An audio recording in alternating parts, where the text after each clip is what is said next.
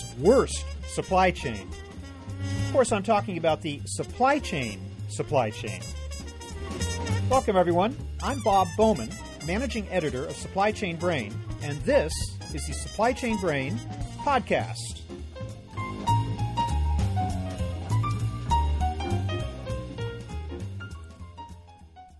I want to say those words one more time. Supply chain. My guest today is Jake Barr, CEO of Blue World Supply Chain Consulting, LLC. Jake is the former global director of supply network operations for Procter & Gamble. He spent 33 years with that little mom-and-pop operation and now provides consulting support to Fortune 500 companies. We're going to be talking about the supply chain talent gap, a critical issue for every company trying to manage global operations today. Jake has some very specific recommendations about what you should be doing right now to retain existing talent and attract new individuals with the right skill sets. So let's get right to my conversation with Jake Barr.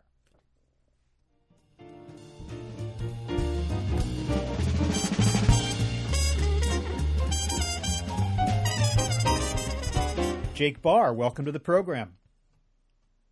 Thank you, Bob. Thanks for being with us. This is a crucial issue, maybe the issue right now in supply chain. Describe the problem as you see it of the supply chain talent gap. Yeah, Bob, the issue has been emerging over a series of years. It's just reached what I call a tipping point, brought on by, call it a perfect storm of things that have collided. So you have obviously a massive restructuring going on due to the macroeconomic scheme across many of the industry verticals that has restructured organization designs. You have a graying of the population in most of the developed markets around the world, which has led to an increasingly shortfall of talent in the mid-levels of most organizations around the world. You have a changing of the business models, the reaction times, and the need to get your products to market is more urgent than it's ever been. You've got a shrinking of the time to market of when you can get your payout on investments back into your bank, if you want to call it that. But when you look at that, that's also been met with a unfortunate gap in the amount of talent coming in the front end of the pipeline. So you have a drain off the top end. You have a restructure where you've lost a lot of trained resources. And then you've got a pipe on the front end that unfortunately is not able to keep up with the demand of what these new business models really require in order to be successful. So I call it the perfect storm, but reality is it's been a storm that's been brewing for some time, and it's just reached the point where it's become a massive issue. And as a result, I believe you said we have a 6-to-1 ratio of jobs going begging for every graduate who comes into the working world, correct? It is. In fact, in some of the industry verticals, it can be as high as 8-to-1. It's creating a bidding war, great for young talent that's coming out of school, but unfortunately, a big gap in those that are needing to fill very critical vacancies. And unfortunately, most of the vacancies are in spots that are costing companies significant sums of money, because the vacancies that are remaining unfilled are in very technically highly competent roles that aren't just something you can hire off the street and fill, on a moment's notice. It seems like it hasn't been that long since there were actually anybody coming out of college university programs gearing themselves toward anything like a supply chain career. A lot of the veterans in the business, and I remember when I came into this business, people sort of fell into it from other disciplines. They came from marketing, they came from operations, and they were sort of turned into so-called logistics or supply chain people in the course of doing their job in the organization. You're absolutely correct, Bob. Unfortunately, the discipline, if we can call it that today, has emerged in a ferocious way over the last decade. You get a combination of the economic factors and really companies having to deal with a draining of the pipeline of new products and introductions, and needing each and every one that they actually do bring out to be highly successful to continue to provide the fuel to grow their businesses. And that's just taking a different level of talent than it did before. It's much more technical skills than it was before. It's much more mind-draining skills. So if you want to think about it in a context of, it takes complex problem solving to be a good, successful supply chain leaders these days, because of the sheer complexity of the networks and the number of nodes and the number of partners. Many companies can have upwards of 10,000 suppliers, especially if they're of any significant size, and not doing all the work inside. So because of the economic situation, they've taken work either offshore or off to contract manufacturers, and managing things and assets and processes that you do not physically own or can manage on a day-to-day basis just adds to the complexity. Yeah, and we have people now, or we need people who have both analytical skills as well as people skills, and those two things don't often come together in a single individual, or not as frequently as we'd like, right? Absolutely. In fact, you're talking about really business leaders and advisors in today's context of supply chain leaders. These are no longer individuals that potentially just had great shop floor skills. They might have been able to grow up through the environment of just making the widget or providing the service that a firm had available. Now they have to have financial skills, be very good at estimating investments and rate of returns on the assets, and the way the network is going to be able to operate successfully. They have to be able to talk to chief executive officers and provide them guidance on when it makes sense to actually lean into an investment in an emerging growth market versus restructure perhaps in the developed markets. So it's a new combination of skills, and it's putting even more stress. So let's talk about what companies should be doing. You have a very specific set of steps that you think they ought to be undertaking right now.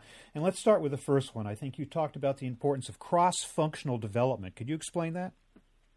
I do, Bob. I call them 5 and 5 because I think there's just 5 basic points that if folks will undertake and begin thinking about and executing across minimum of a 5-month horizon, they can actually make huge progress.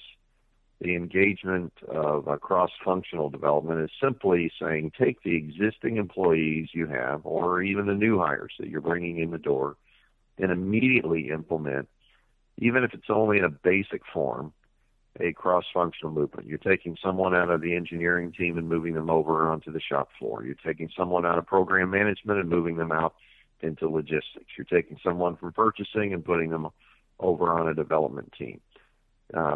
By default, you are having them see more of the business model.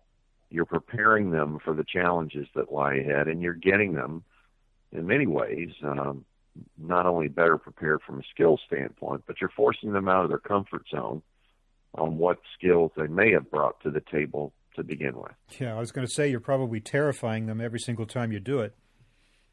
Actually, you'll be surprised, Bob. I think most of the studies I've seen from the reputable HR firms out there will talk to you about the fact that the workers today, those in the workforce that are looking to be constantly challenged. So it's not your father's or grandfather's kind of career path development. And this actually feeds into a desire they have to actually do more things. So it'll actually ignite them versus dissatisfy them. Yeah. Okay. Step 2, leadership development. Talk about that. Absolutely vital. You simply must not walk away from the fact that at some point you're going to need a portion of the individuals in your workforce to be able to step up and lead large-scale operations. And again, large-scale complex operations, because if you're attempting to provide a good or service on more than a single regional basis, they need to understand cultural elements and the aspect of selling in a multicultural environment. Selling an idea in a Latin America is different than selling it in Asia, different than selling it in North America.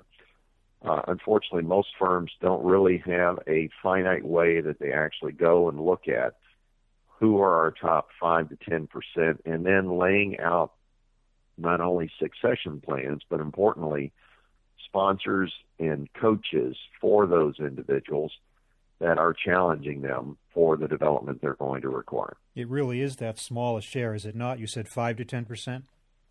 It is. If I've seen many firms that'll track up to 15 to 20% of their base, and while that is probably appropriate for employees that might be brand new to the organization, by the 3, 5 to 10 year mark, if you're tracking any more than 5%, I don't think you're really making finite choices about those that really have the capability of leading, several thousand people. Of course, the search for leaders has always been a difficult one in the business world, has it not? There's nothing new about that.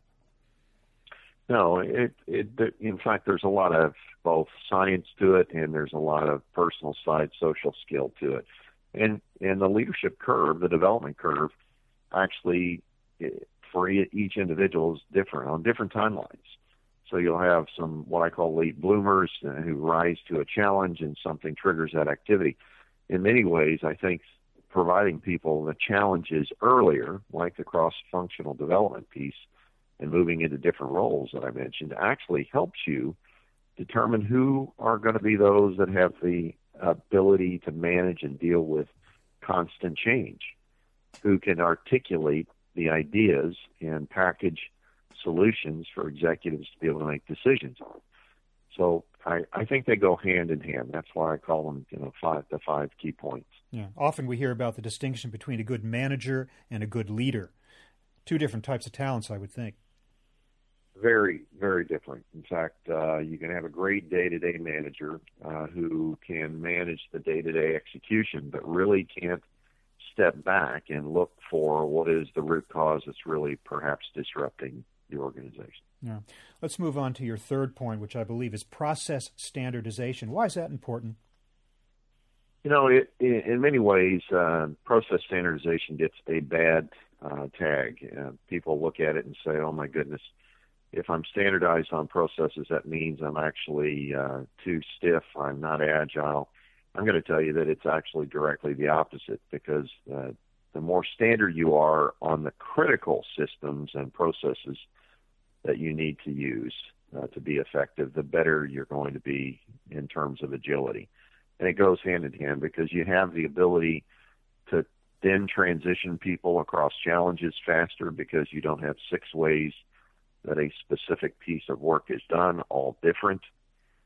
It cuts your training and your development time for your people, because you're not having to show them 6 different ways and then have them try and personally interpret which way to go.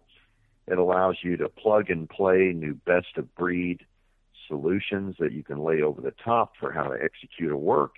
And importantly, it allows you to plug or unplug a piece of work in or outside your organization very quickly if you decide that you'll be more agile by handing it off to someone else. And unfortunately, you can't hand off work to another partner when it's not standard. You can, you'll suffer the consequences. Next is what you call retain and train reengineering. What's that mean? Yeah, I love the HR studies that talk about the sheer cost that's involved to take an individual that you already have and train them to do an effective job, and then the doubling effect when you actually have to replace those individuals and do it all again and try and plug a hole in the dike. I call it retain and train because your most valuable asset are the individuals that you already have within the 4 walls of your firm. You've already spent time to give them some form of acclimation around your culture, the way you make decisions, how the business operates, how to develop. But it's amazing to me today how many people are spending so little on training the individuals that are already inside the operation, instead of preparing them for this big gap that they have and how to be able to manage bigger challenges. They're actually running to execute tasks, but not investing in their development. So they actually are, I call them squirrels in a cage, because they're running at rapid pace, and they don't know that the door is open to the left because they've not been taught and given the skills to look for the options. In fact, so there are so many new techniques to help improve and help people do their work faster. Online simulations are now available. Web-based techniques train people to identify where their gaps are in skills that can track everything from keystrokes if it's task-level executional work. Those are things that are small investments but pay out huge returns on identifying not only where you have a training gap, but where you're going to end up finding your next failure for the business. One of your fellow panelists at Supply Chain Insights, Cindy Urbatus of the Institute for Supply Management, she said the average company spends about $650 per person per year on training. That's pretty sad. Well, it is, but it's also one of those unfortunate realities. Most of the $650 is spent on traditional methods. And so the rate of return that you can get out of that versus a web-based technique. In fact, many firms that I go into today, Bob, are still training in much the same way they were in the 60s and 70s by having either classroom techniques. They take people offline for 4, 5, 10 days at a time, only at critical points when they've either realized they're failing at something, as opposed to insisting on online use of, call it, web-based techniques that are pulsing out repeated small-scale task-level completions for training efforts for people to complete in 4, 5, 10 minutes that are giving them a sense for where are the gaps in the organization. They're online, they're web-based, they don't have to buy them, they can actually even rent them out of the cloud today. So there's big interventions that are possible with small amounts of money, and I believe it could probably easily fit within the $650 that Cindy mentioned, but doubled the bang for the buck. So number 5, you said challenge early. What do you mean by that? I'm a strong believer, Bob, and it comes just from my own personal background of helping build business in multiple regions of the world by being on the ground, that there's a propensity not to challenge people early enough with more responsibility. I'll give you the paradigm shift. If you go into a Eastern European or Middle East and Africa situation or an Asian situation, the average employee age all the way up through middle management will be very, very young. Now, contrast that to a developed market situation of North America, so the U.S., Canada, Western Europe, and Great Britain, France, Spain, etc. You're going to find in Germany very, very senior level employees, all the way down to almost the entry level in the organization, but they have been in roles for multiple years. So there's a risk-reward strategy where individuals really aren't pushed to stretch. I believe if you stretch employees, you're actually going to get a big reward. You're going to occasionally get a failure, but if you're not really stretching, Bob, then you're probably not delivering breakthroughs. So in the developing world, you're seeing people get challenged early and often. They're brought in, they're quickly trained, they're taught the basics, and then they're handed a bigger scope and scale of responsibility. So I believe in the next few years ahead, especially in the developed world, you're going to see the paradigm flipped upside down, where because of the talent shortage and because of the graying of the population and the gaps in middle management, that the developing world model will be more at play.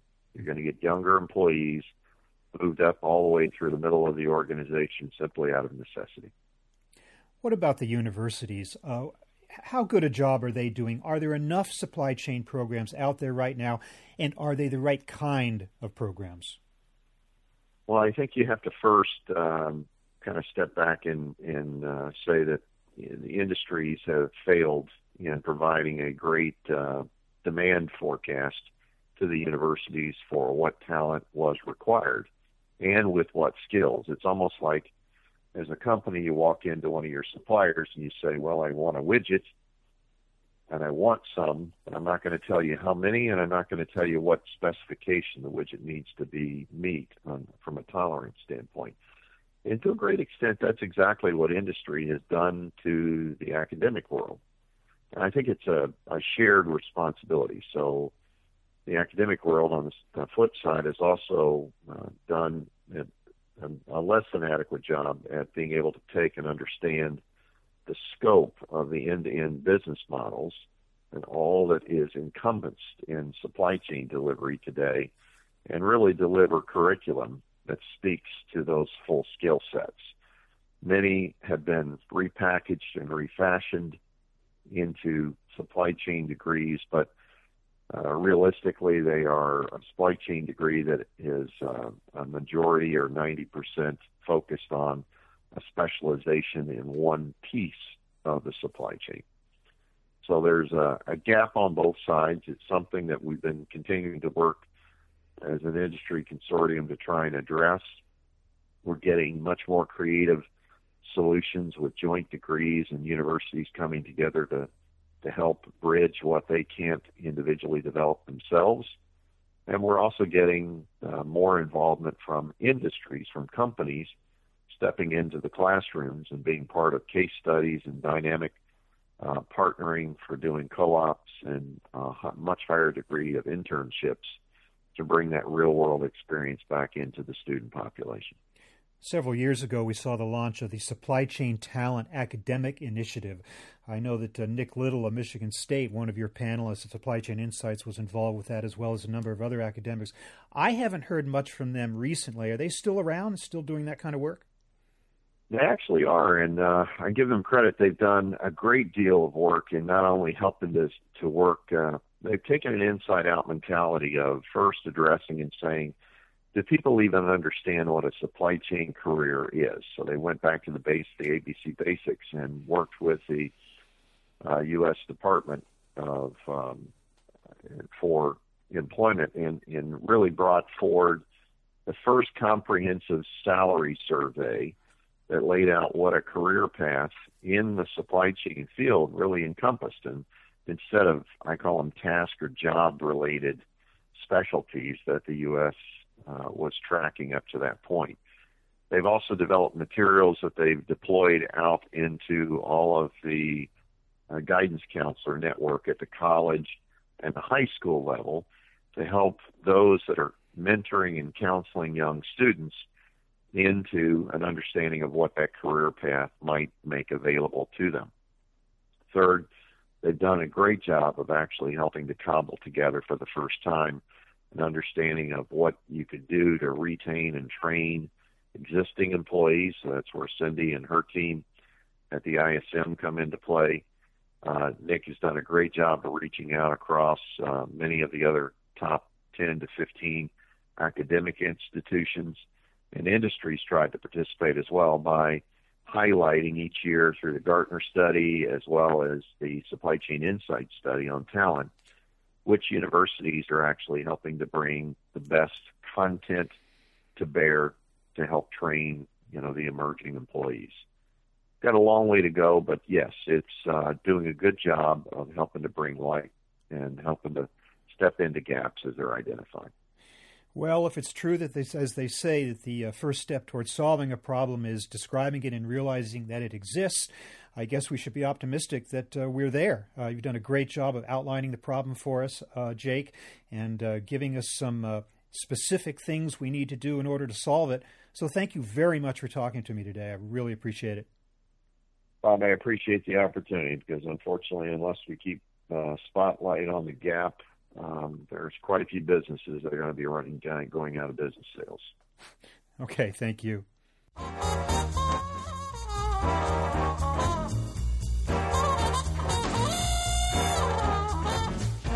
That was Jake Barr, CEO with Blue World Supply Chain Consulting, LLC. Hope you enjoyed the show.